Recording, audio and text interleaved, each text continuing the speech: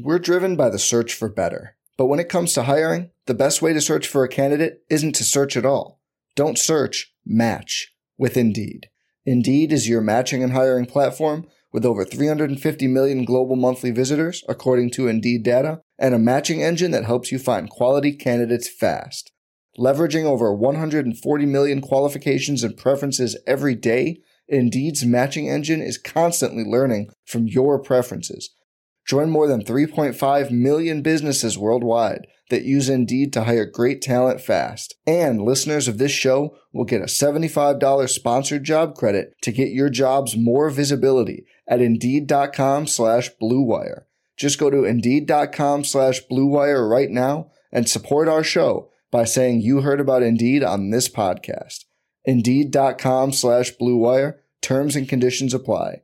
Need to hire? You need Indeed. With threats to our nation waiting around every corner, adaptability is more important than ever. When conditions change without notice, quick strategic thinking is crucial. And with obstacles consistently impending, determination is essential in overcoming them. It's this willingness, decisiveness, and resilience that sets Marines apart. With our fighting spirit, we don't just fight battles, we win them. Marines are the constant our nation counts on to fight the unknown. And through adaptable problem solving, we do just that. Learn more at Marines.com.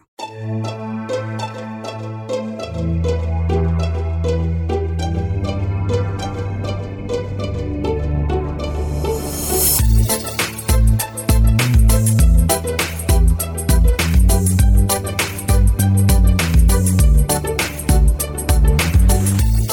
there, Knicks fans! How you doing? It is your boy Andrew Claudio here with another episode of the Knicks Film School podcast, coming at you on a Thursday morning, September 1st. Welcome to September, ladies and gentlemen. This is the month where if you're a baseball fan here in New York, you've got the home stretch before some playoffs to look forward to in October. If you're a football fan in New York, this is potentially the most hopeful you'll be over the next 2 weeks before the football season kicks off in 2 Sundays.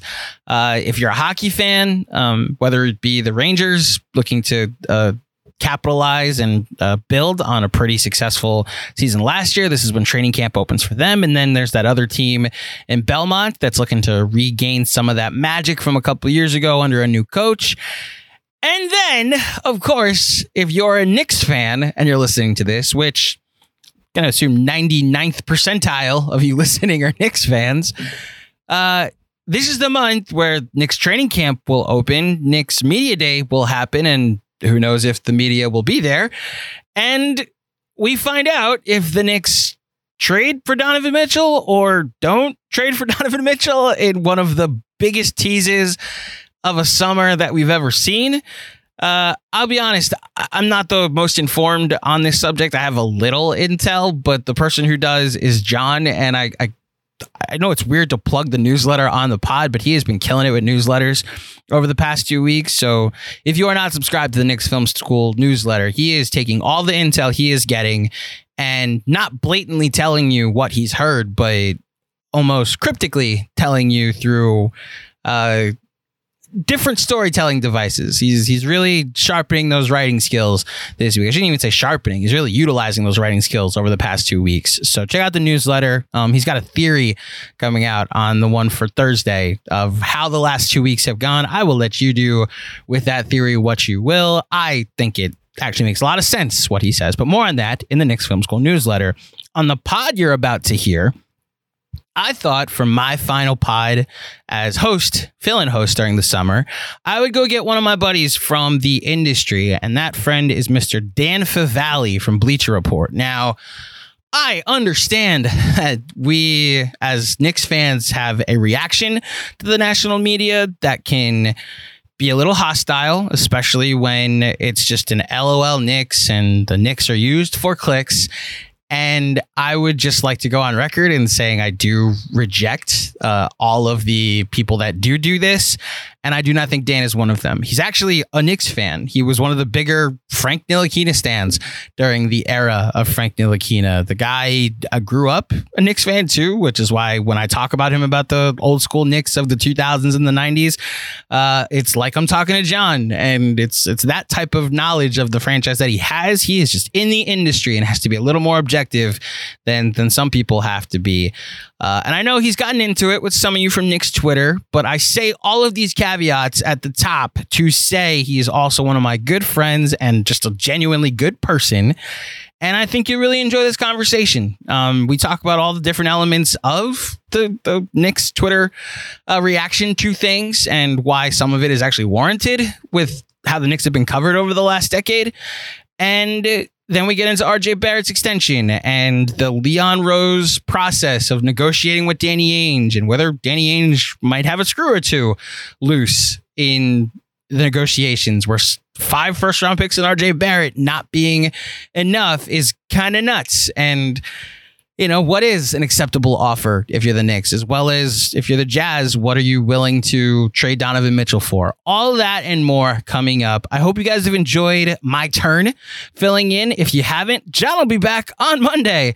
Actually, Benji, and Jeremy and I will be conducting the 5th pick draft over the weekend. And then we've got some interviews lined up next week and plenty of coverage of this team as we ramp up for our own version of training camp and the 2022-23 season.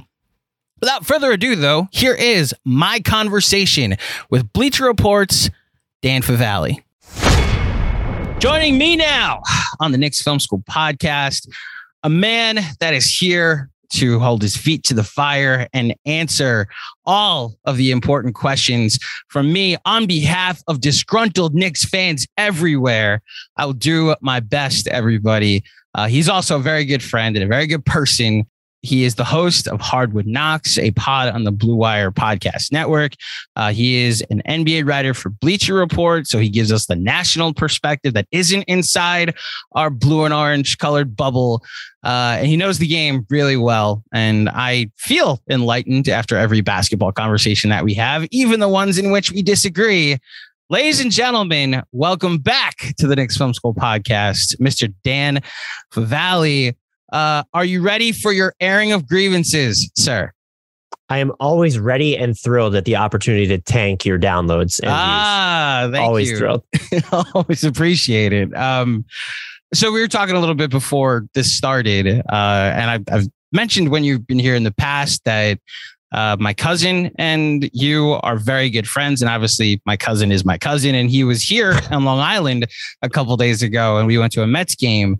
And we mentioned just how impressed we've been by, like, you've now gone solo on Hardwood Knocks and just seeing you grind and seeing you kind of grow the show. And I wanted to now on air commend you for how good the pod has been lately and just to see your work ethic kind of build up what the show has now become. And no, this isn't me buttering you up before I attack you with venomous Nick Twitter motivations. With that in mind, how is your summer going through all of the NBA news and scuttlebutt? Well, one, thank you so much for just a really disarming introduction. I didn't expect so many kind words from you, and they're definitely not deserved. So I appreciate your low bar for content, but my summer is going well. Hardwood Knocks has been great.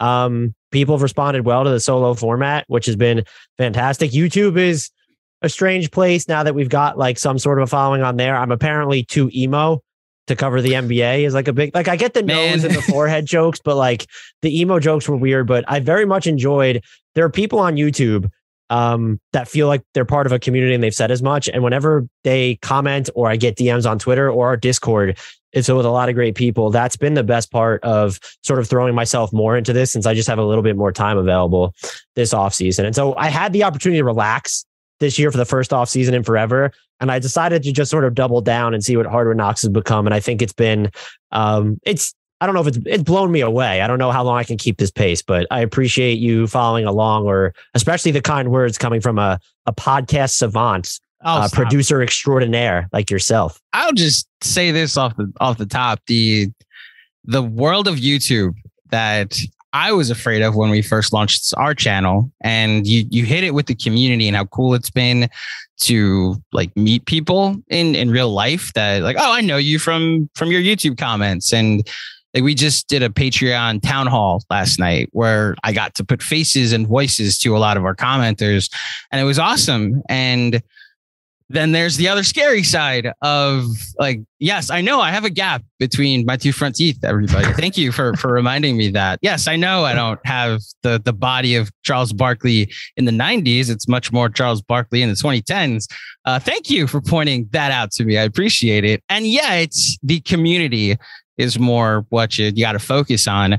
The Discord you hit too is on the rise. It's something Knicks Film School is exploring also that potentially might launch in a month or so.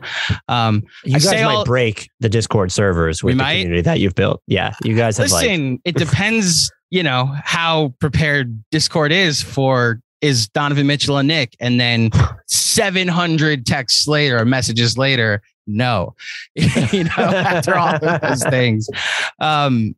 So I got my buddy Dan on because while being someone who grew up a Knicks fan, right? I could say that you grew up a Knicks fan, but you can't because of your job be a Knicks fan anymore while you do want them to succeed. So I would not, and I'm only mentioning this because it's a good example of this fandom. I'm not Zach Lowe detached from the Celtics. Like there's still like the Knicks can still kill me on the inside. Like, and you can see behind me if you're watching on YouTube, like I have Knicks like pictures and books and signed basketballs from Patrick Ewing and Walt Clyde Frazier behind me. So like I'm very much a Knicks fan, which is just funny because I am more detached than most fans because I have to be for my job. And I do also think that they've just made me dead inside a little bit too, and following them all these years. But I still there's like the ebbs and flows of the fandoms for me still. So it's funny when people just claim that I go Knicks for clicks or I'm only bullying them because I don't want to call myself a media member, but a national writer. And it's just like, well, yes, but also when some people find out that I'm actually a Knicks fan, they're like, oh, and they don't know how to respond. And am I allowed to say different things if I'm a fan as opposed? So it's a bizarre existence, but I recognize that it's probably better that maybe, I guess this counts as a reveal, but like there were people on Hardwood Knocks for years who didn't know that I was a Knicks fan. And that's probably like, I guess a win. The amount of stumping you did for Frank Ntilikina over the years should earn you in the good graces of Knicks fans forever. I don't want to, I hinted that we might talk about some of the back and forth you've had with members of Knicks Twitter lately. I don't want to spend too much time on it. I will say it has been fascinating this week, and this will lead into the conversation about RJ, to see the pushback we got to our just realistic and genuine reactions to the extension not be a celebration. Like it wasn't so much that, okay, he's here for 4 more years when that should be the expectation. Yes, the Charlie Ward curse is over, but like we have this running joke where if you say anything a little bit critical about a player, we, in response, why do you hate fill in the blank with player's name? And John's been getting killed with that for the past week with RJ because he got the intel that Woj got, that Shams got, that Jake Fisher got, that RJ was being offered in a trade. And for those who want to know how his theory about how this process went, check out the newsletter this morning. And I actually buy it that originally the Knicks were interested in not including their best offer to the Jazz. And then they took 3 weeks off because Kevin Durant held the summer hostage. And then when we went back into negotiations, when Durant decided to stay, they included RJ. And Danny Ainge, who had initially said, well, you're going to have to include RJ and then we'll do it. When Leon Rose came back and said, all right, we're ready to include RJ, Danny Ainge pulled some fuck shit and was like, well, fuck you. I'm now wanting more things. And Leon Rose said, well, no, fuck you. I'm going to extend him instead and take him off the table. And now here we are. I am fascinated by the fact that we were supposed to apparently throw a parade for them doing something that competent franchises do. And while I am high on RJ Barrett. You and I have talked about that we would like to see him develop and see what he is here in New York. But I was actually kind of proud by the way we covered it. The reaction you get sometimes, I'm going to ask this question delicately. The reaction you get sometimes as someone that, because of the nature of your job, you can't be like pro Knicks with your analysis. You try to look at the bigger picture. And as a result, you have to look at what the Knicks have been for not just this year, not just in a vacuum of the last 3 years, but is it fair to say you look at the whole of what the Knicks have been for the last 2 decades and it like informs what your analysis is? I probably tend to celebrate the smaller victories less, and I'm not going to give them as much credit for doing things that a competent organization should, just because I think you want them to be held to a higher bar. And it's almost an insult to say that like, whoa, they kept like someone that they drafted 3rd overall, like they signed him to an extension. It's almost an insult to make that be the bar for success. And so that's how I tend to come at things. I do try to look at teams relative to their situations, but with the Knicks specifically in this front office, I think they've shown a level of competency and gamesmanship that now warrants that we expect more out of them than just, applauding an RJ Barrett extension that I think is the word I used was fine. And I called him a good player, and that apparently just wasn't enough. So like you look at what was guaranteed on it, and it works out that like, if this is someone who continues to develop and you think he can be the 3rd best player on a title team, you just signed someone to a below market deal. I think that's a reasonable gamble, a reasonable chance investment to make. I was just surprised at the reaction of how many people thought it was not a steal, but it was just like, oh, the Knicks were never going to include RJ Barrett in trade talks for Donovan Mitchell. And I'm still just, John's way more plugged in than I am. I just still don't believe, I think if you held Leon Rose's feet to the fire, and maybe even Tibbs's feet as well, and you asked them like, would you have preferred to have included 2 unprotected 1st round picks or RJ Barrett? If that was the actual ultimatum they were given, which I don't believe that Utah viewed RJ Barrett that highly. And even if they did as a player, I do think the extension eligibility itself was important. Is when you're in the infancy of a rebuild, you don't automatically want to commit 9 figures to a player, however young he is, unless he is that tentpole star. And that's, I think, the kindest way we could put it for RJ is it's very much TBD there. And so I was surprised at how many Knicks fans just assumed it was like, well, the Knicks never had him on the table, or I don't want to say wanted to include him, because you don't necessarily want to include anyone in these trades, but that he was untouchable somehow. And I never got the vibe once from the Knicks' part that he was even close to untouchable. I think, so there's 2 parts of this. I think it's impossible after the reporting that's come out the past couple of days to say he was never on the table. There was an offer made to Utah with RJ Barrett in it. And man, you want to talk about reactions, the firestorm that would have come if Danny Ainge said yes. That's just one thing. The other aspect of it is like, do you think RJ would have gotten a max had he waited a year, like waited until his 4th year was done and like played out, basically bet on himself that I will get better, I will get more efficient. And then next summer, similar to DeAndre Ayton, like a team with cap space will force the Knicks' hand, match this max offer or not? Do you think that he would have gotten to that point? Because I think they would have.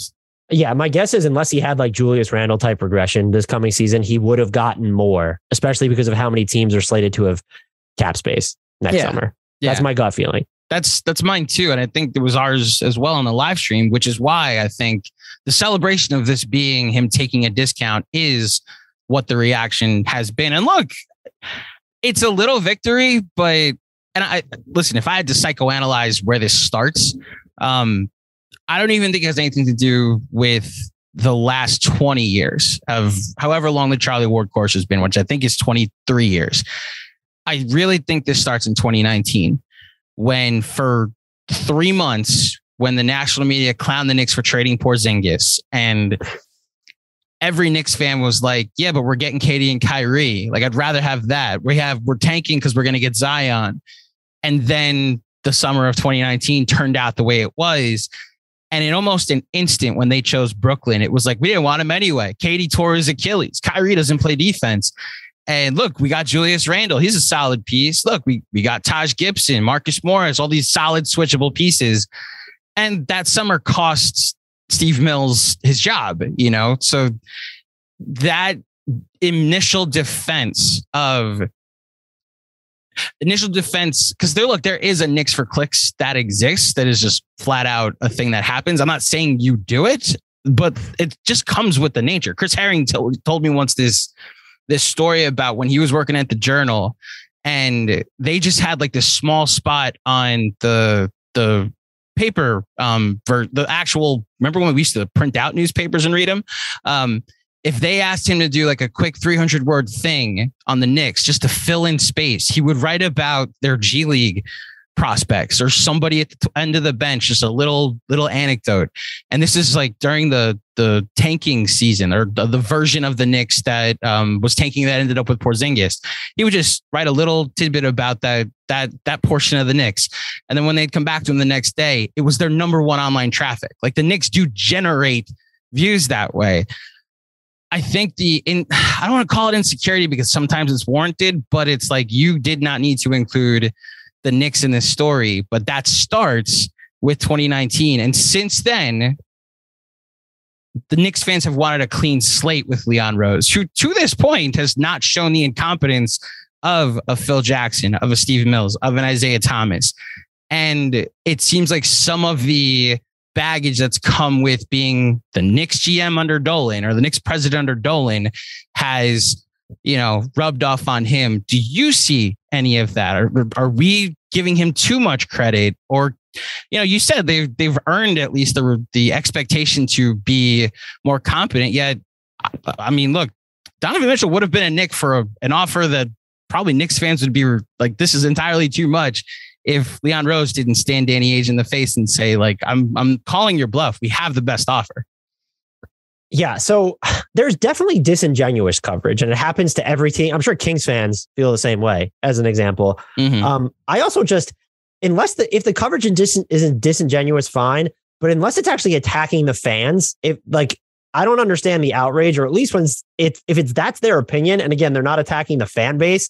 They're criticizing the team. I never understood those ties, even when I was before I started covering the league. But that's also the benefit of fandom, is it's escapism, but it's also irrational on some level. And I love it. But there's a point where it becomes toxic. I do think what we have trouble separating is there's still the level of, and I'll use the RJ example specifically, is that when you hear an offer that RJ plus 2 unprotected picks, and then other stuff was involved, you're a Knicks fan and you're going, wait a minute. And just all fan bases become attached to their promising young players, as they should.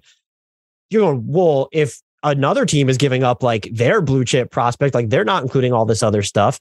The Knicks, by way of, I feel like, giving RJ this inconsistent developmental arc over his first 3 seasons, have sort of tapered his value on the market to where you would need. We don't know what his highest end outcome after these 3 seasons would be, because I don't think he had the opportunity to reach it. We've seen flashes, stops and starts. Some of it's on him, of course.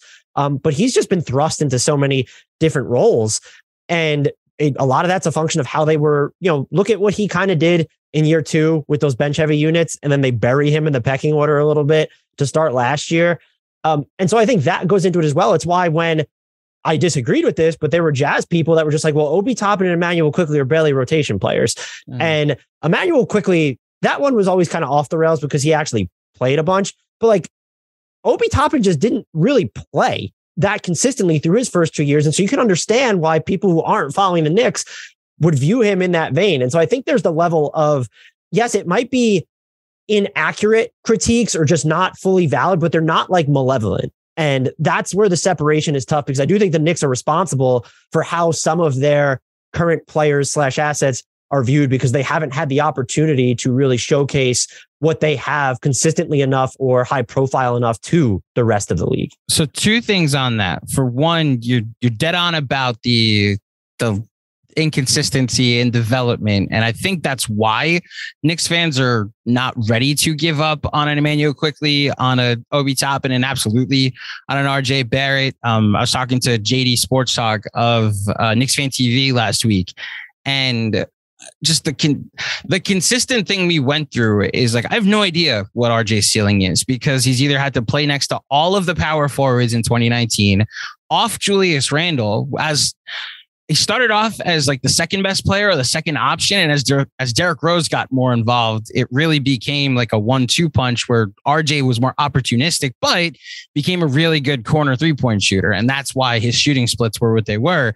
And then last season, I challenge anybody to have any type of season next to Julius Randle and the version that we got last year, plus the whole cluster of, is Kemba washed? Is he not? And trying to figure out if that could work for 55 games was just a mess. And there's this 34 game stretch that I keep pointing to with RJ from December 1st to about late March, early April, where it's 24 a game. It's not like elite efficiency, but it's like fine efficiency for a year 3 player that if you built on that, it's something you actually are fine giving a max to. But I think that's what Knicks fans are pointing to. It's like what you just said. I have no idea what this team is from like their ceilings. I have no idea what RJ is. I have no idea what Emmanuel Quickley is because he was playing like backup to Alec Burks the entire season. And the Obi Toppin thing.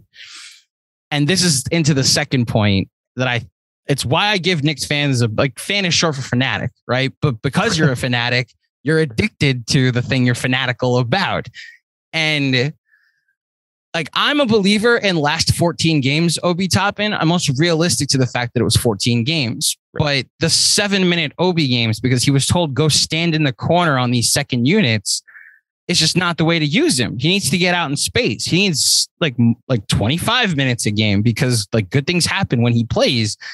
And that just wasn't a thing Tibbs would do, which led to the consternation across the fan base last year about whether or not it's his fault, whether it's the front office's fault, or whether it's, kind of on the players to be better. And because Knicks fans are addicted to their team, they feel they know what Obi Toppin's ceiling is more than someone who's just looking at his inefficient splits for the entirety of his 2-year career. And I think that is more of an explanation. Like you said, Kings fans probably feel the same way. Who are you, like person in New York, to say, what our team is? The way the Thunder fans react to like the Sam Presti tanking jokes. And It's all, look, there's the disingenuous forms, like I said, that should rankle fan bases. I do feel like this is also a function of the Donovan Mitchell soap opera has been going on too long, and Knicks fans and Jazz fans are probably ready for it just all to be over. And we did have just some new tidbits recently, but like we've all just been arguing and pouring over the same old like BS and leaks for how many months at this point. Can I be honest? You just said we just got new tidbits. I just refreshed Twitter to make sure you didn't mean just got new tidbits. Since you just did the same thing. Just to make sure while we're recording this, nobody got traded. So I do want to talk about Donovan Mitchell. And there's really only 2 things I've actually disagreed with you on, and we've texted about it over the past couple of months. It's what the Knicks did on draft night being a bad thing. And because you were a little higher on the guys from 11 on. You thought they should have just taken Jalen Duren and like, there's your replacement for Mitch. I was actually the Ousmane Dieng guy, and I still am, obviously. Okay. Like I actually liked him, which factored into my analysis of it. So can I now, with the benefit of 2 months of hindsight, re-ask you the fact that the Knicks are this far into the Donovan Mitchell sweepstakes because they have 3 extra first round picks for the 11th pick, which as a result of they were never going to take Duren. They were never going to take Ousmane Dieng because they were going to re-sign Mitch. They had Hartenstein in the books. Can we now say that what they did as part of their process is not the worst thing, For sure. And I think you can when you look at the moves that they did in some and what they gave up, and then it turns into space for Jalen Brunson. And even, I was a big fan of the Hartenstein signing as well. I think you can call it like solid maneuvering. And if you want it to be critical, I guess you could call it unspectacular if you don't think they're going to end up with Mitchell now. I do think what's going to wind up to me being a big part of this is, well, how much of this equity is left over, or how much equity did you save yourself by making this trade so that you can go out and now get the next guy? Because I've been the big believer in you can trade. I'm not one of the people that thinks they need, and I could see this Knicks fan getting frustrated with this. Like, well, the Knicks need to give up whatever because if they don't have Donovan Mitchell, they fail. No, I'm not of that. I'm fine with Donovan Mitchell. I'm fine without Donovan Mitchell, quite frankly, because I don't think Donovan Mitchell turns them into anything material in the East necessarily next year. You need to then, if you have Donovan Mitchell, acquire his equal or his superior to, I think, become a real threat.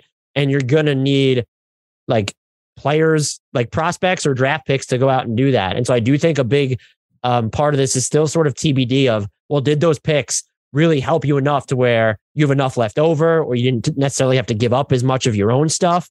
And so that's what we're waiting on. Those are probably the finer deal points that New York and the Jazz have haggled over to no end. And they're going to get harder to haggle over now, I imagine, because we both know RJ Barrett can still technically be traded, but like the mechanisms that go into it, you would need a third team to really make it happen. I'm at the point now, after what Jake Fisher said today about without actually being something of a not deal breaker, but as like a conclusion to RJ being included. I don't think the Knicks extended RJ to then trade him at this point. I know they can. I'm not like saying that it's not a possibility. I just don't think you create an enemy in RJ's agent. That's what I was going to say is, you wouldn't. And Leon of all people is smarter. A former agent. Yeah. Like he would of all people would understand that's just not something, that's not good practice. It's not how you build relationships. I will say I think this is why, and to bring it back to Knicks fans, this is why some of the things that have been criticized over the last year or two, it seemed to be paying off now. Like the Porzingis trade, which that's not Leon Rose, that's Scott Perry. And who knew what Porzingis was going to become in Dallas? One would say Knicks fans did.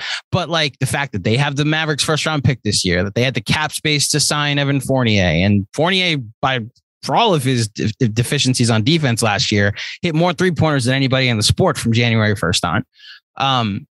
The fact that all of these pieces are kind of culminating in now, and Leon Rose is actually negotiating and not fully Donnie Walsh or whatever that summer for Melo was, okay, I'm going all in for this one guy, is impressive. I guess my question to you now, just as like a not an outside observer, but as an unbiased observer, like, are the Knicks, like, what is enough from your perspective for the Knicks to give up in a Donovan Mitchell trade? That's so tough to answer, because I think this is the rare occasion where both sides have played their hand perfectly. And you have both fan bases believing that they each have all the leverage. And so I've been fascinated by these negotiations. I think there's like, when you get into 3 unprotected pick territory is where I start to veer into, well, that's too much, because you're talking about at least 1, but probably 2, if this deal is getting done, that are going to post-date Donovan Mitchell's current contract. And Knicks draft picks, the spots, they've historically been pretty valuable. And no, go ahead. And the Knicks have shown the ability to draft really well, especially when they're not in those top slots. I just don't know that I would feel comfortable if you're telling me that they're giving up 27 and 29 or 26 and 28, whatever the version ends up being, and they're unprotected. That automatically makes me uneasy. If those are the crowning centerpieces and that's what it takes for you to keep Quentin Grimes now, and RJ's not included, and then there's all these ancillary first that you have, or there's first that are protected. Once you get past the 2 unprotected first round pick territory, I know it's going to take more than that to get Donovan Mitchell, but if you give up that 3rd unprotected pick, I think you've really, I guess if it's 23 and 25, yes, it's different. But if we're talking 2 picks past 2025 that can just be owned by the Jazz outright, maybe there's even swaps included, and you're going to have to include probably at least 1 additional young player, if not 2. That's sort of my like walk away point, or let's reevaluate this and see what the trade market becomes for other players as we head into the deadline. I think 2 unprotected picks is a reasonable gamble to make, but when you're adding stuff on top of that, like again, from the Knicks perspective, RJ Barrett, I understand why you wouldn't want to take that risk, or that's your best and final, but I also understand why as Utah, that's not enough for you, especially with an RJ Barrett extension looming. So for me, I just wouldn't want to see the Knicks give up 3 unprotected firsts. Again, I should frame it this way. I don't want to see them give up 2 unprotected firsts past 2025.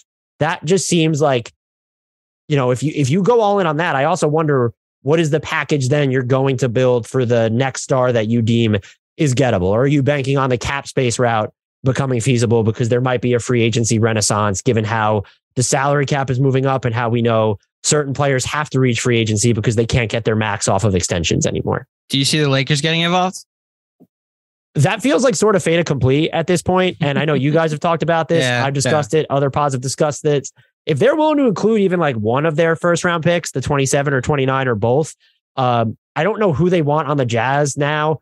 Like they give up 2 first round picks for. Like, I like Bojan Bogdanovic and Mike Conley in a vacuum. Are you shorting that much of your future for both of those dudes? But if they're willing to include one, maybe that makes your job easier, because things do tend to work out for the Lakers in free agency, it feels like, or Anthony Davis requests his trade there, or LeBron James wants to go there in free agency. But a 2027 or even a 2029 Lakers pick, if it's not protected or it's very loosely protected, that has to look awfully attractive to every single team in the league right now. There's some 14 trades out there where the Lakers end up with adding Fournier, Bogdanovic, and Buddy Hield, maybe even Miles Turner, maybe even Cam Reddish, basically filling out the Lakers roster. Then the Knicks just get Donovan Mitchell. I think Rudy Gay would have to match in some type of salary. Russ would go to either Indiana or at this point probably ends up in Utah. So that way he could be, wherever the money needs to go, so that way he can just be bought out and, sent home for the season. And then Indiana ends up with some of the Knicks garbage picks, or I shouldn't say garbage picks, because the protected picks do have value, but obviously not as much as the unprotecteds do. And then Utah with Russ also gets the Lakers 2 first, the Knicks 2 of the Knicks unprotected first. And that's how Danny Ainge gets to go back to his fan base with, I got 4 more unprotected picks over the next however many years. We're driven by the search for better. But when it comes to hiring, the best way to search for a candidate isn't to search at all. Don't search, match with Indeed. Indeed is your matching and hiring platform with over 350 million global monthly visitors, according to Indeed data, and a matching engine that helps you find quality candidates fast. Leveraging over 140 million qualifications and preferences every day, Indeed's matching engine is constantly learning from your preferences. Join more than 3.5 million businesses worldwide that use Indeed to hire great talent fast. And listeners of this show will get a $75 sponsored job credit to get your jobs more visibility at Indeed.com/Blue Wire. Just go to Indeed.com/Blue Wire right now and support our show by saying you heard about Indeed on this podcast. Indeed.com/Blue Wire. Terms and conditions apply. Need to hire? You need Indeed. Hey, it's Kaylee Cuoco for Priceline. Ready to go to your happy place for a happy price? Well, why didn't you say so? Just download the Priceline app right now and save up to 60% on hotels. So whether it's Cousin Kevin's Kazoo Concert in Kansas City, go Kevin, or Becky's Bachelorette Bash in Bermuda, you never have to miss a trip ever again. So download the Priceline app today. Your savings are waiting. Go to your happy place for a happy price. Go to your happy price, Priceline. Well, I wanted to ask you, what is your thought on like the haul that you're willing to give up? Is the third or is the second unprotected pick post 2025? Like, are you willing to go that route for Donovan Mitchell? So it's funny. One of the things I've disagreed with the rabid portion of Knicks Twitter on is Tom Thibodeau's value as a head coach. I actually think they'll be pretty good with Donovan Mitchell boosting the offensive floor of this team. But like, this is a team that, despite being pretty okay on defense the last 2 years, has finished bottom 10 in offense. And I think Tibbs will be able to get the most out of Donovan Mitchell on the defensive end, even if there isn't much to get out of Donovan Mitchell on the defensive end. I think he'll get, like, I watched Julius Randle play defense really well a year and a half ago. So like, if he could do that with Julius Randle and turn him into a second team all NBA player, granted, a lot of long 2-pointers assisted with that as well. I think like the last time Tibbs had an offensive guy like that was Jimmy Butler for a year. And it's the most successful season that the Timberwolves had until last season. And then before that, it was Derrick Rose, who won an MVP, and they won 60 games in back-to-back years. So giving Tibbs it's why I've always compared him to Rex Ryan. Like, you need to let him run the defense. And then just, if he had a great quarterback, he'll be able to just like let the offense kind of run itself, and he could focus on the defensive side of the ball. That's not a good basketball way to do things, because you want someone that knows both. But I do think things get easier and the Knicks will be better. And as a result of saying all of this, Dan. I'm actually okay with them giving up 23-25 if they gave up a third unprotected, because I'm also confident with Donovan Mitchell coming here. He's signing his next contract too, like especially under with the cap going up. That's part of the appeal, and it's also why I do think like some people I think have discounted other teams' offers. Like if it's not Miami, or New York, we know that there's not a guarantee he wants to stay there, and so a team let's just say the Raptors want to get involved. The Raptors fans are angry as hell at me right now I thought it'd be a good fit. But the Raptors are a great organization. In theory, you wouldn't short their future. But if it's a place that you don't know that Donovan Mitchell wants to be long term, there is more incumbent appeal to their distant first. I'm not necessarily saying more than New York, but certainly if you were to weigh it against Miami's distant first round picks, for example. So as a result of saying that, I think the likelihood of Mitchell signing in New York long term in 3 years is very high. This is a theory. I'm half kidding with this, but I also think the fact that he'd love to just go to the World Series in the city that he is currently playing basketball for, because he's a big Mets fan. Yankees fan now? No, he's a big Mets fan. A gigantic I know. Mets. Oh, sorry. Did I just? My bad. I apologize. I realized what you just did, and no, not today, sir. Having said that, the fact that he can like go to Mets games, and I doubt this matters, but that's a likelihood of like, this is a lifestyle choice that he will make. Money talks. I also think a spike in salary cap will help the Knicks speak that language, you know? And as a result, I'm okay going to 3 unprotecteds if the Lakers are providing the 4th. Jeremy actually made a good point on the town hall we were talking just now, that if the Knicks are giving up 3 unprotecteds, then the protected picks should be fewer also. So like they give them the Dallas pick, give them the Wizards pick, because one of those will probably convert this year or next year. So that way you do have some ammo in the chamber in the future, you know? Yeah, that's where I draw the line, and I'm okay. Evan Fournier, I think I'm okay with Quentin Grimes, because the Knicks will have a late first round pick, whether it's a 21st pick, 22nd pick, to then do the same thing, work Walt Perrin's magic in the future anyway. So yeah, that I think all of it to say 3 unprotected firsts with the Lakers getting involved to help. And as far as the young players are concerned, and this leads to another portion of this, I think my only real holdovers that I don't want to see go are quickly Obi and RJ. And Obi, even though I've seen his name brought up in trade talks, I want to see play because he doesn't need the ball, and it leads to the Julius Randle conversation. John and Jeremy have been reassuring me when I've asked them, like, do you see him going? There's this hypothetical Charlotte trade where it's like straight up for Gordon Hayward that the Hornets will apparently be ready to do once Donovan Mitchell, that domino falls. Do you see Julius Randle on the Knicks next year? Have you been operating under the assumption he will be on the Knicks next year? I have. Okay. And I heard you guys talking about the Charlotte deal. And if I'm the Knicks, I do it in a heartbeat just to get out from under the longer term money. And I do think, look, if you're adding Mitchell to a team that has Brunson, and then you still want RJ to have a prominent role, though I do think the part of the appeal with RJ is I know his corner 3-point shooting fell off a cliff last year, but he shot like 36% from above the break, and he's on 37+% on catch and shoot threes for his career. Mm-hmm. He's very much adaptable. I just want to see him have an opportunity to be more than a 3-and-D wing. I think he has the capability to be more than that. I honestly don't know if they can move Julius Randle and the contract is shorter that they're getting back. I would just do it. I'm not trying to say Julius Randle's this terrible basketball player now. I just don't understand how he fits into the larger context of your team moving forward.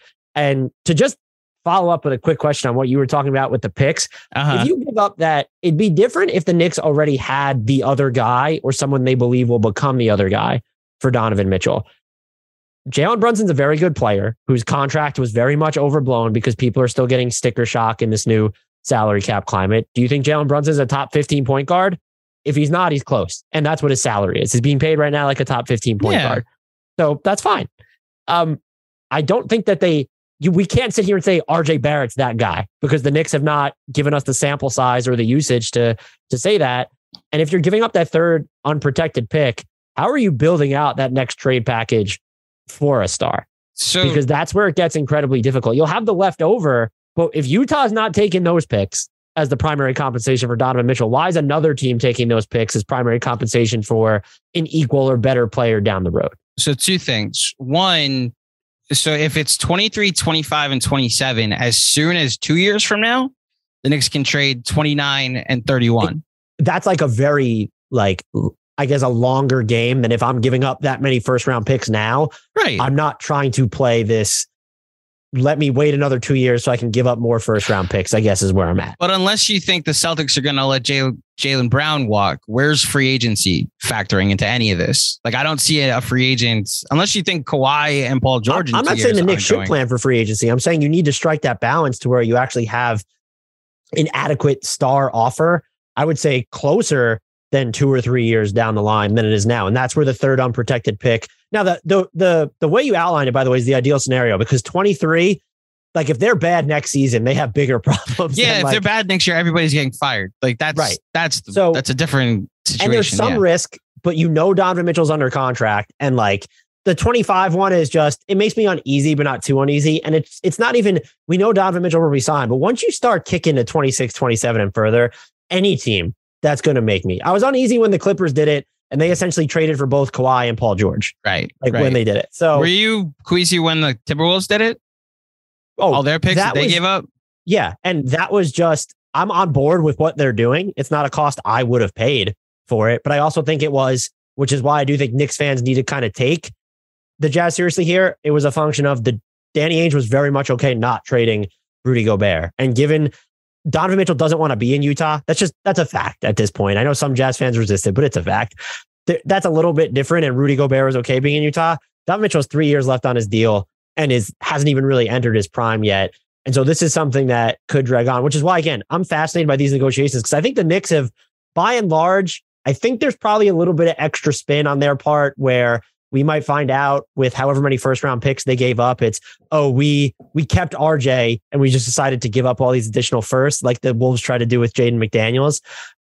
It just feels a little extra given the way that his extension was reported. It just feels a little extra is all I'm saying. To be clear, the actual dream scenario for me is LeBron forces the Lakers to include those 2 picks, and the 4 unprotecteds that Utah gets back are the 2 Knicks unprotected in 23 and 25, and the Lakers in 27 and 29. I'm operating under the assumption that the Lakers will only kick in 1, and Danny Ainge has already proven that he wants 4. So if I had to, the absolute best thing I could do, if it means I get to keep RJ, I get to keep Quickly, I get to keep Obi, and the depth stays here going forward. Look, I'm assuming that because they know that they're going to be on the hook for 23, 25, 27, as far as their picks are concerned, I think they will not sit around and tank like Brooklyn did when they owed Boston all of those picks. I also think I trust the Knicks, which is why I keep going back to the Melo deal when people are like, this is Melo all over again. It was 1 pick and 1 pick swap that shouldn't have mattered, because the Knicks are supposed to be good with Carmelo Anthony. That pick was never supposed to be late. The swap was never supposed to come into play. And then the Knicks just did not know how to team build after that. I'm confident in this team with one of the better talent evaluators in Walt Perrin, with all of the connections of World Wide West. We'll see if they actually turn into something other than Jalen Brunson soon. And just the competent team building that Leon's done so far. Last season aside, like, we are a year and a half removed from them surprising everybody and being a 4 seed. And in a down year, winning more games than the Pelicans, who were a playoff darling last year. So I'm counting on them to be able to team build better. The dream scenario is them to only give up 2, because you're right. 27, 29, 31 should be available to the next star trade, and the Lakers throw in the other 2 picks. I'm just saying, if push comes to shove, is a 2027 pick the only thing stopping me from getting Donovan Mitchell? I would probably concede. Now, listen, Leon Rose hasn't yet, and it's probably why he's negotiating. I'm not. But that, I think, for me personally, is where I'd say, all right, this is our team going forward. We're building around Donovan Mitchell and Jalen Brunson. And hopefully RJ turns into that guy as a third player that can play, with these 2, Yeah. And I think, to be clear, I think the thing I'm most against is you have 2 unprotected picks, 2026 and later. And so, like, your scenario, you could probably sell me on, but I also understand as the Jazz why you wouldn't. like think that that's necessarily enough, because if the Knicks are going to be good, they have Donovan Mitchell in 2023 and they should be fine in 2025. I could see them devaluing those picks. It's such these discussions, what the actual price ends up being is going to be so fascinating, because it's just like this really where we get into the nitty gritty of just the pick protections, or whether they're protected or not, or whose picks are they, because the Knicks have so many and what youngsters are attached. The one thing I will be sort of surprised at is if they get out of this not trading two of their young players who are not RJ Barrett. My assumption has been that it will be Quentin Grimes and then Toppin. I know Quickly has been mentioned, but like if you're the Knicks and you have Mitchell and Brunson, and I saw a report today that like the Knicks don't want to trade Derrick Rose, and I'm assuming that's a Tibbs thing. I was to say, who doesn't want to trade Derrick Rose? Right. So if you're going to, like, if you have that, I'm not saying I would prefer Quickly long-term to Derrick Rose, of course, but we don't have to treat Emmanuel Quickly like he's, a crown jewel to your future at that point. Counterpoint? Go ahead. Derrick Rose is on an expiring contract and has not proven that he can play outside of one COVID-shortened season in which he missed a month and a half from COVID. You don't have to. I am not a Derrick Rose fan. I want to make that clear. Right, but that's why Quickly's not as expendable as one might seem. I think he's actually the perfect fourth string point guard, perfect two guard because of his wingspan, a backup two guard, I should say, because of his wingspan that can also run point and handle the ball.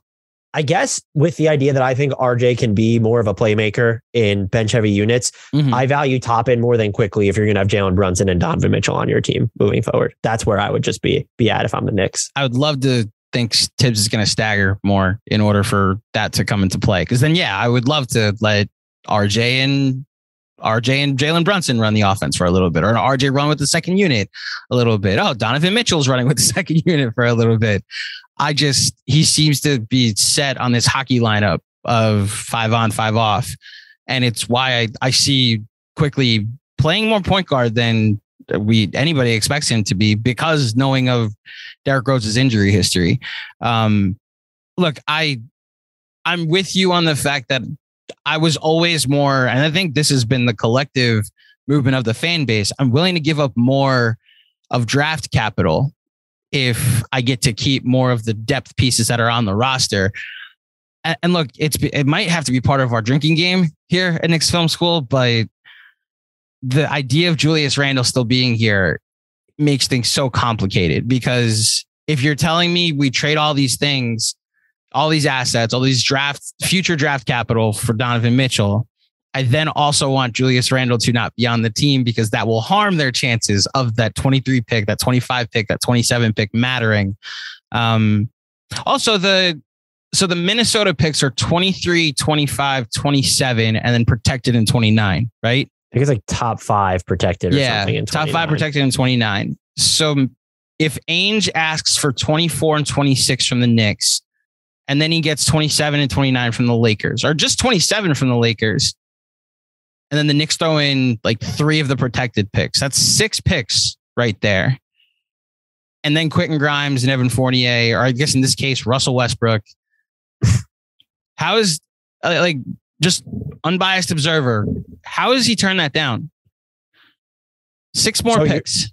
You're saying he gets what years of the unprotected from the 24, 26, and then 27 from the Lakers. So he's getting 3 unprotected picks, 3 protected picks. In Give addition, him Dallas, Washington, and Milwaukee. We'll do those. I think it would really come down to if based off what they did with Minnesota, I don't think they're thinking this way, but maybe they're thinking this way a little bit more because they didn't with Minnesota. Do they want to see any material value in their return now to where they can point to a tangible direction in the form of an actual player? I don't think you're going to get that from the Knicks anyway if you're not trading RJ Barrett, like whether it's Grimes, Toppin, or Quickly. And it also comes down to, does he just want, and he did this with the Brooklyn deal when he blew up Boston, like he just wants the distant first rounders because that's what he used. That's what turned out to be most valuable in trades and was just hanging over the rest of the league, where the Celtics were linked to every single superstar that became available under the sun. And if you go 24, 26, 24 is only 1 year down the line. Do you see the Knicks could still be very combustible if they have Julius Randle, but you're also giving them more time to move Julius Randle too. So it's just so difficult to parse. How does he say no to it? I think it's because he probably that he wants as distant first round picks from the Knicks as possible, and that he will view, this is just my personal opinion, as getting like only one of their picks post 2025, one of their picks, even if he's getting one from the Lakers, he will view that as like not a failure, but a concession on his part. Is just my belief with the way that he negotiates. Then just personally, I think he's negotiating in bad faith. And it's why almost Ainge is the nickname for a reason. You know, all of the almost trades that he made with Boston after the Brooklyn trade happened. I'm sorry, that's 6 picks that you're getting back for Donovan Mitchell. But you have to sort of measure where that Dallas pick. I know that they lost Jalen Brunson, but like realistically, is that conveying in the lottery? Not the lottery. What if it's top 20? The West is stacked this year. But that's like, especially like to a team like, yeah, you want to get as many bites at the draft apple as you can, but for a team that already has, I think 3 2023 first round picks right now, unless I'm just completely mistaken here. Forget the Dallas pick then. Like the other 3 that might probably convey later then. Because the Milwaukee pick is 2025. Detroit, Washington, we don't know when those are going to convey. They're not going to convey next season. So it's Detroit, Washington, Milwaukee, because Milwaukee is 2025. That'll convey because it's, I think, top 5 protected. Spoiler alert: the Milwaukee Bucks are not finishing in the top 5 in 2 years. Drew Holiday and Chris Middleton are getting a little old, but man, if the Milwaukee Bucks are in the top 4, then all hell is breaking loose. Okay? I think if you're telling me they're getting 3 unprotected firsts, and 2 are coming from the Knicks, 1 are from the Lakers, and then they're getting 3 picks after 2023, and they're getting one of the Knicks young players, Grimes, topping quickly. If they say no to that, could I see Danny Ainge saying no to that? I could, like, if that's the Knicks is like, if I'm the Knicks, like, I wouldn't want to go any more than that. I could come with an argument for why the Jazz wouldn't do it. I just tried to. But if I'm the Knicks, I don't know how you justify going further than that. It's also predicated, though, I think, on the Lakers being okay giving up the 1 first round pick for who. And I know, like we mentioned, maybe Fournier going there. I'm really not a big believer that they want to have any money on their books beyond this season. And so I'm wondering if that throws a hang up into any potential, like, oh, if you had Fournier going there, because the Jazz do have like Bojan's expiring, Malik Beasley has a team option. So he's expiring. When you're looking at them dealing straight up with the Jazz, if you're asking them to take on Fournier, or I know a lot of people floated the idea of Randall, but Randall's not happening. It's not happening. He's a better basketball fit than Russell Westbrook, but that bar is just so low that it really doesn't matter. I'd argue it's a worse option for the Lakers because Russ is an expiring contract right now. You're not committing to Julius Randle for this season. You're committing to him longer than you'd be committing to LeBron James. Worse. Yeah. I was just looking at the pure basketball. The pure basketball. If they were willing to take on money, but I'd be curious. And this is where a 4th team might come in handy, like the Pacers or the Spurs have cap space too. Is this going to come down to, can the Knicks find a way to trade the long-term money they need to send out in Fournier, or maybe it's more preferably Randall at that point to make it work? But the Lakers' involvement, I think, as you guys and other people have outlined, it does feel, I don't want to say critical, but it's key if I think the Knicks want to get out of this without giving up like their entire future draft, like when you really look at it. So a couple of things. First of all, that's why it kind of all falls on LeBron. LeBron is going to have to, I am assuming that he doesn't sign the extension if he didn't have some reassurance from Pelinka, from Genie, that those 2 picks, the 27 and 29, are untradeable, that they're absolutely going to trade one of them, if not 2 of them, to make the roster better. As far as Fournier is concerned, you look at what has succeeded best around LeBron. Yes, it's been like versatile defenders, but I think a sharpshooter that, again, it shot close to 50%, 40% from 3 with a high effective field goal percentage last year would actually be good.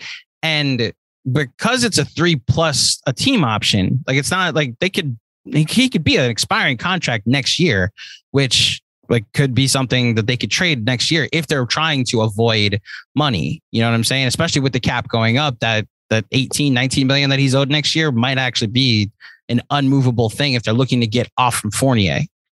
You know, I would think that, I guess you would still need a sweetener to get off of Fournier, even in what would be the final year of his deal. And I don't think it's as big of an issue if they're thinking, oh, well, we don't care about, we're just going to maintain flexibility into 2024 when LeBron has that player option again. And I think Anthony Davis is a player option that season too, rather than looking at it through the lens of the summer of 2003, when they could also technically has some cap space to play around with. So I still think I can't imagine a team.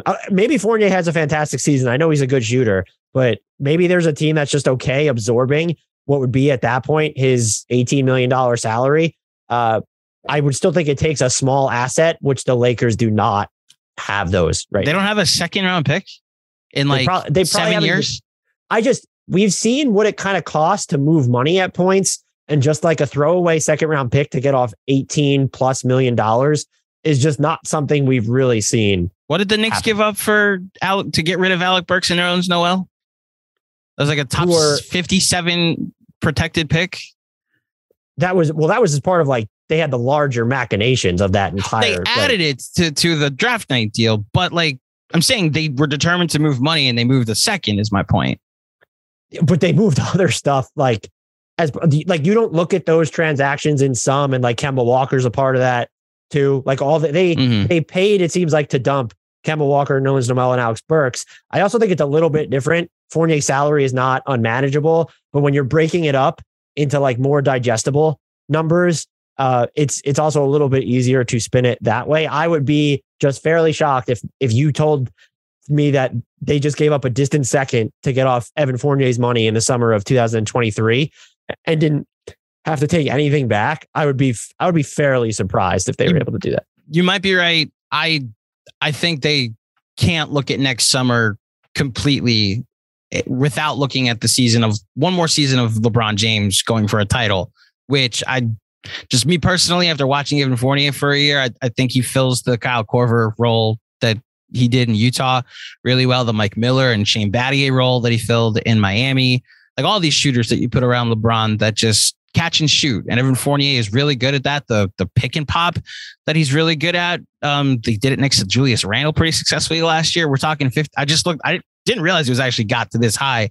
54% effective field goal percentage. I think the Lakers would sign up for that right now. Granted, it's more expensive than what they paid Melo last year. But that's what they got from Carmelo Anthony last year.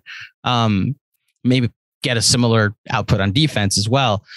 My point being, and this is, I've been hinting at it. The other thing I not necessarily disagreed with you on, but wanted to get your take on. Maybe we'll start to wrap up here. Who's beating the Knicks in that offer? 6 picks, like the trade I just suggested. But it's 1 Lakers first, 2 Knicks first, unprotected, and then 3 of the protected picks, and then Quentin Grimes. Because I know you had a Washington take that I was curious about. I don't. I'm letting you clarify. I'm not throwing any judgments at you. I'm just letting you clarify. So to the Knicks point, I don't think there's a team that realistically will get involved that can beat them. Could you see like Orlando or the Pelicans putting something together that beats what the Knicks are offering? I could. I just don't think Orlando's looking to trade like Jalen Suggs and a crap ton of draft equity at this point. The Pelicans have some Lakers picks. They have a bunch of younger wings that are intriguing there.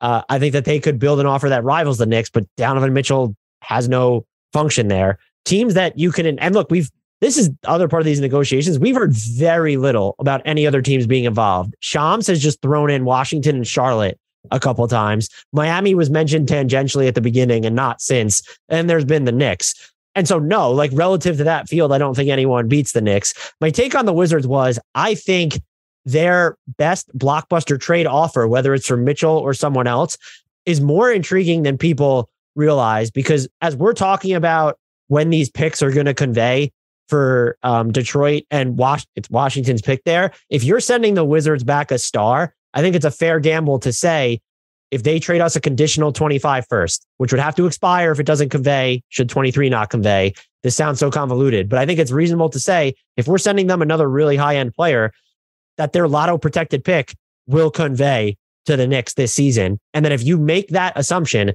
it just opens up what their offer becomes, because you're looking at picks in 25, 27, and 29. 29 is the only guaranteed one. They can include swaps. I'm a huge believer in Deni Avdija, not as much as I am RJ Barrett, but Deni Avdija is really good, and he's 21. They have Kyle Kuzma, who's 27, expiring contract. It's turned into a 2-way wing. Johnny Davis could be solid. He was just drafted number 10 overall. We'll see if his specialty in college translates to the NBA. I think they can get involved in talks. There might always be teams that can beat them, but if Memphis is a team that can beat them for a star. Is Memphis even involved in that star? It takes the interest. And just like I think the Pelicans aren't going to be interested in Mitchell or shouldn't be.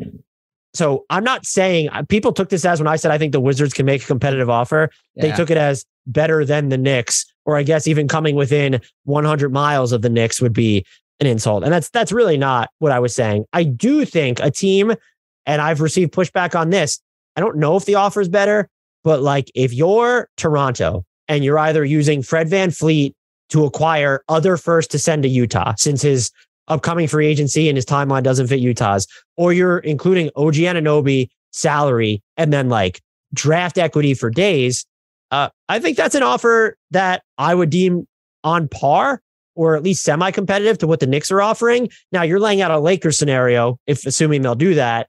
The 3 unprotected first plus 3 additional and a Quentin Grimes is, let's say, OG Anunoby salary filler and 3 firsts. Like that the Knicks offer still probably beats that. But I do think that could be like an alternate route that Utah could viably explore, which is why I don't think they're without leverage unless these other teams are just really all backing away from Donovan Mitchell, which very quickly, the final thing I'll say, other teams should be interested in Donovan Mitchell. He is really, really good. And I feel like underrated at this point, you know? Yeah, I think perception's just veered away because Utah got stale and it's just veered away from reality. Yeah. Guy was the best player on a team that was a 1 seed 2 years ago. You know? Yeah. And I mean, we can quibble over who was more responsible for their success, but in a playoff setting, Donovan Mitchell, your wagon is going to be tied to him more than it was to Rudy Gobert, just because of how much shot creation and making matters in a slowed down, like half court postseason game. Are you a Gobert truther? Define truther. That it's actually, he was the reason for Utah's success, and that you could have plugged in any high volume scoring guard and they still would have won as many games as they did. No, because I do think there's a tug of war between him and Mitchell, and the dynamic was interesting because I think he needed Mitchell on offense just as much as Mitchell and everyone else needed him on defense. And I'm a Gobert truther insofar as people who think that he's a liability in certain matchups or that he gets played off the floor in the playoffs. It was always a function of what they did during the regular season wasn't optimized against certain teams or was so rigid because of the personnel in front of him, you couldn't adjust against certain teams. And so that's why I'm a big believer in what Minnesota can do with him. But I don't think it's as easy to say, maybe Rudy Gobert was their MVP for a lot of regular seasons. But if you take either one of these players off the Jazz, one side of the floor is probably imploding. I agree. I still think the Knicks, as much as this summer's been exhausting, I think the Knicks somehow end up with Donovan Mitchell. I mean, they better at this. I don't think they need him, but it's like. So that's actually my last question. Am I allowed to be proud of my team for holding the fort and continuing the staring contest with Danny Ainge if they walk away from this eventually? Oh, this is the hardest thing to do, is to walk away from acquiring a star, not giving up the star. That's easier to just walk, especially when he has 3 years left on his deal. It's like Utah's worst case scenario is we still have Donovan Mitchell and all this stuff from the Rudy Gobert trade. New York's worst case scenario is, if you're talking about winning the press conference that the media will definitely not be invited to, sorry, I had to do that. You had to. If you're talking about winning the press conference, it's harder for New York to walk away. I think their fans will understand. I don't subscribe to the idea either, at least with this front office regime, that because of the pressure from the media that they would go and just give up more for Donovan Mitchell. I don't think that's a thing. I think you, as a fan, I'm absolutely impressed with how the Knicks have handled negotiations to this point. If given the reporting we've seen, at the end of the day, it does come down to what is the final cost here. And if they walk away, to me, it's more impressive than if they actually get him, unless we look back at this deal and say, wow, the Knicks very clearly won it. And so if they do walk away, I think that takes a lot. Do I think it opens up the risk that do they start the season slow and then they're incentivized to maybe up the ante? If that happens, I think that's with any team. It's not just, you could say that's a Knicks for click slant, but I think with any team coming this far, walking away, not succeeding, you're going to feel the pressure to maybe come back to the table. But I would be, if they actually walked away, and I don't think that's what the RJ Barrett extension was. And that's how people sort of painted it as a little bit. If they actually walked away, hell yeah, I would be impressed. Okay. Look, I've so little intel, but I have I do have little intel on this. They were done. The Knicks were done when they signed Jalen Brunson. They thought next summer was the summer of Donovan Mitchell, and that's when they would make their play. And I think a lot of people around the league seem shocked that the Jazz were the ones making this decision. It's Minnesota. Especially as early it's as they all did, Minnesota's fault. Minnesota got desperate, traded everything for Rudy Gobert, and this summer became the summer of Donovan Mitchell. Yeah. And so it's like, even if you thought Utah was going to be the party that, because we so often see it's the star that initiates the exits, it's very rarely that you see the team initiate both superstar exits. And now the Jazz are doing that, and they both have all this time left on their contracts, which is just unheard of. And so I'm with you there that I don't think the Knicks went into this summer thinking, because look, logistically speaking, if you knew that Donovan Mitchell was going to be in play, I don't know that you're jumping through as many hoops to bring in Jalen Brunson. I think their work, the offense would be divine. I would have concerns defensively. Jalen Brunson tries a lot harder than Donovan Mitchell on defense, but you know what you're doing there? You're thinking only basketball. I think Leon was bringing his grandson home, or not grandson, godson. Yeah, home. I mean, like there's so many other non-basketball reasons why they went and got Jalen Brunson. The actual inspired take here is that the Knicks acquired all these additional first round because picks they're to about foot to get the tampering fine. Because they're going to get knocked for tampering. Yeah. Which will, and I made that joke and people got mad at that because the NBA is never enforced. Like, it's like, I'm very much aware of that. Like, they're not going to, if they get docked a first round pick, if I'm the Knicks, I'd be mad. Why are we the team? I mean, they were pretty egregious about it, but like, there have been just as egregious examples. But Dan, how do you not tamper? He's your godson. Your son is his agent.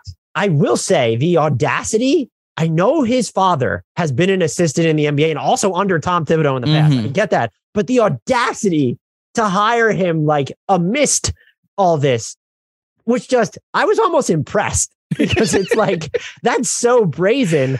What are they just not going to, and even, I don't know if you read that Tim McMahon piece at ESPN where like, Rick Brunson basically admitted to kind of I already told Leon, like, there's no guarantee I'm bringing Jalen with me, or whatever the quote was. And I was just like, I almost appreciate how upfront they're being about it. I know Adam Silver has a job to do and he has to enforce something. I think Knicks, one of their 37,000 second round picks will probably be the thing that gets docked.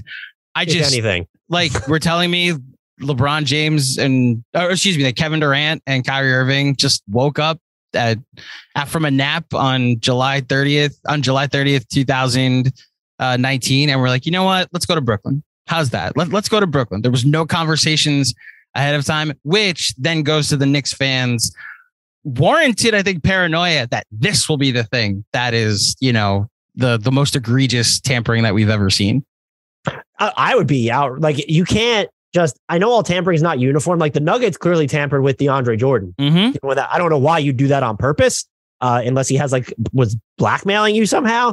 But like, you can't, if you were to levy them a penalty, you can't be the same. It's, it has to be commensurate with the quote unquote tampering crime. But given the past that they've, except for like the Bucks and the Bogdanovich deal that was scuttled, like, look at what happened with Kyle Lowry and the Heat and Lonzo Ball with the Bulls. Like, it's just, you would have to be annoyed as hell if they decided, well, now we're going to make an example out of the Knicks. Like, this stuff needs to be laid out beforehand, where it'd be after this summer. Like, if this happens again, like, first round picks are coming out of your pocket. Which is why the precedent being set is what Chicago was caused, which is a second round pick. And that's what I think the Knicks get done. I don't think anyone should actually be worried about that. And if I'm not. Yeah.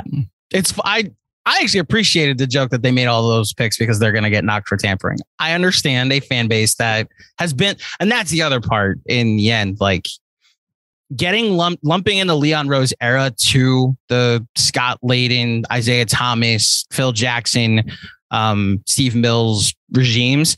I was in Miami for vacation a couple weeks ago, and our waiter was a Knicks fan, but he's like you, had PTSD, had kind of checked out on the team and was so ready to be like, Jalen Brunson, $100 million. It's way too much, like that for a point guard. And I was like, he's the best point guard they've had since Stephon Marbury. And he's actually at a discount when you look at what the salary cap's going up to. And the more you start to inform some of the other Knicks fans that aren't as plugged in as we are, you realize we're now talking about basketball with this team. We're talking about basketball fit. We're not arguing about whether or not the Porzingis trade was good, whether James Dolan went on ESPN radio. We're not talking about Did Charles Oakley get escorted out by security? Did Derrick Rose show up for the game and not tell anybody, or not show up and not tell anybody? Like, there's an on-court conversation about the Knicks that is consistent and debated. And I think that is a difference in tone. We're now discussing whether or not Julius Randle can play next to these other guys, the fit of Donovan Mitchell next to Jalen Brunson, which is a nice change, of course, from a franchise and a fan base that's had to wonder for a while, will we ever be able to just talk about basketball again, you know?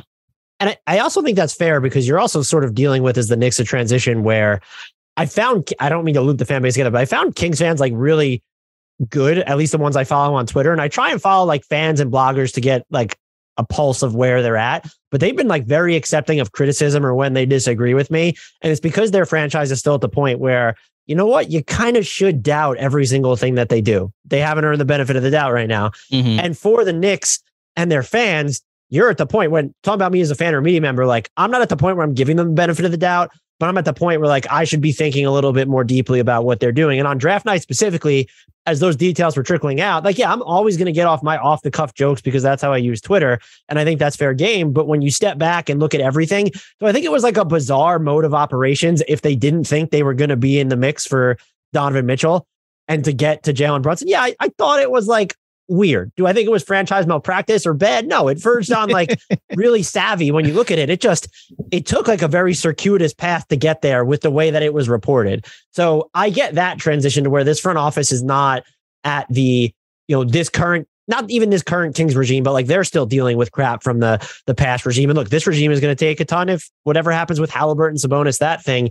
So I understand why fans like the Knicks should probably be given more benefit of the doubt than the Kings at this point. And so I could understand that reaction. And a lot of what Knicks fans have taken issue with, I guess, me is that they think some of the guys on the beat are really unfair. They're really bad, which is, everyone has their opinion there, but like not every, my only thing would just be like, I can't claim to know anything about someone off of a single tweet that I saw. Like, if you don't follow me, you can't pretend to know like my tenor of the team. I get first impressions matter. But just because person X sucks doesn't mean that person Y, who's making what I feel like is, at least the way I tweet, is most of the time clearly a joke. And there's a clear demarcation when I'm serious. It doesn't mean that everyone's out to get your team, but that's also when I was younger, and I'm not trying to patronize to like fans who are older and feel this way. Like I remember feeling like there was like an active agenda out to get my team. Like the amount of times I thought Patrick Ewing had too many fouls and it was just like, well, this is rigged. I don't buy that there's just like, I'm with you that there's an inherent advantage to including the Knicks, the Lakers, the Dubs at this point, all these flagship franchises or, headline players into content because it draws engagement. I'm just not, I don't go into things thinking like defaulting to, well, they just have an agenda against the Kings or the Thunder or the Knicks for that matter. Well, think about the teams you just mentioned. The Lakers won a title 2 years ago. The Lakers, the Warriors just won a title. And then the Knicks get lumped into those standards, So that's why it's like we're a middling team right now, looking to get from barely making the playoffs once, or not even barely making the playoffs, being a 4 seed in a pandemic shortened year, to like a consistent playoff team. And we're getting put in the same eyeball context of the teams that are competing for titles, I do wonder if it hurts that a lot of people are just like so prepared to dismiss what happened in the bubble or the pandemic truncated season where there weren't fans in the stands for a lot of it. I wonder how that sort of caked into how they view the Knicks' success then versus now. I haven't really given it that, like, I'm not calling like the Lakers championship fake. I do think, yeah, maybe some shooters and role players benefited from fans not being in stands at some point, but I tend not to get too deep into that. I just wonder if it's a factor in the way that people consider it. That's not something I've given deep thought to, but you saying the pandemic shortened season did make me think about it briefly. Hey, Dan, I know one player who was affected by the pandemic. Shot 40-something% on step back threes. Yeah. And then made all the long twos. And then the next year turned into the basketball manifestation of a pumpkin. Dan Favale, ladies and gentlemen. I highly recommend his work, and I hope that all of you are able to enjoy it as well. Dan, thanks as always, buddy. This was great. Thanks so much for having me on, Andrew. Once again, a big thank you to Dan for coming on today's pod. I hope you all enjoyed it. Again, his podcast is Hardwood Knocks. It's available on the the Blue Wire Podcast Network, wherever podcasts are available. And please head on over to YouTube and subscribe to his YouTube channel. I swear by him. If you take my word as any type of gold, I know some of you have taken movie recommendations from me. I recommend Dan Favale. That's the movie I'm recommending for this month. Although I said at the top, all the different things to look forward to in September. Movies are about to start getting better. You know, if you've been dissatisfied by the movies that will come out this year, we're headed into Oscar season full force. So stay tuned for that. As I mentioned in the intro, we are doing the 5th pick draft this weekend. And it won't just be 3 people. We are adding a 4th person because the 5th pick is actually loaded. And I think it should be entertaining to have Jeremy and I defending the newer version of basketball, whereas John and Benji can go back into the 60s and 50s and draft all of the old timers that they'd like to. Regardless, it'll be a fun episode. Please like and subscribe when it drops. And obviously with this podcast, if you dug these episodes that we've done over the past couple of weeks, head over to iTunes, drop a 5-star rating and a review. We'll be back on Monday. Hope you guys have a good Labor Day weekend. And until then, take care. Thank you for listening. I'll speak with you soon. Danny Ainge, chill. Have a good weekend, everybody.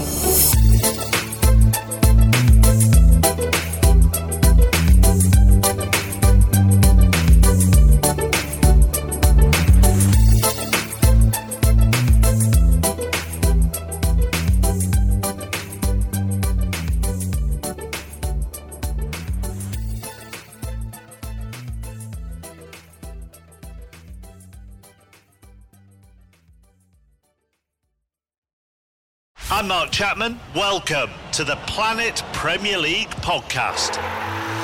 Each week, Cesc Fabregas, Nader Manua and myself talk all things Premier League. As a player, you don't have time to talk. No. You don't have time to make a plan. You just need to deal with wave after wave after wave. We watched Coach Carter and he said, afterwards, the game's just about doing this for your teammates. And I remember looking around halfway through the film and half the squad was asleep.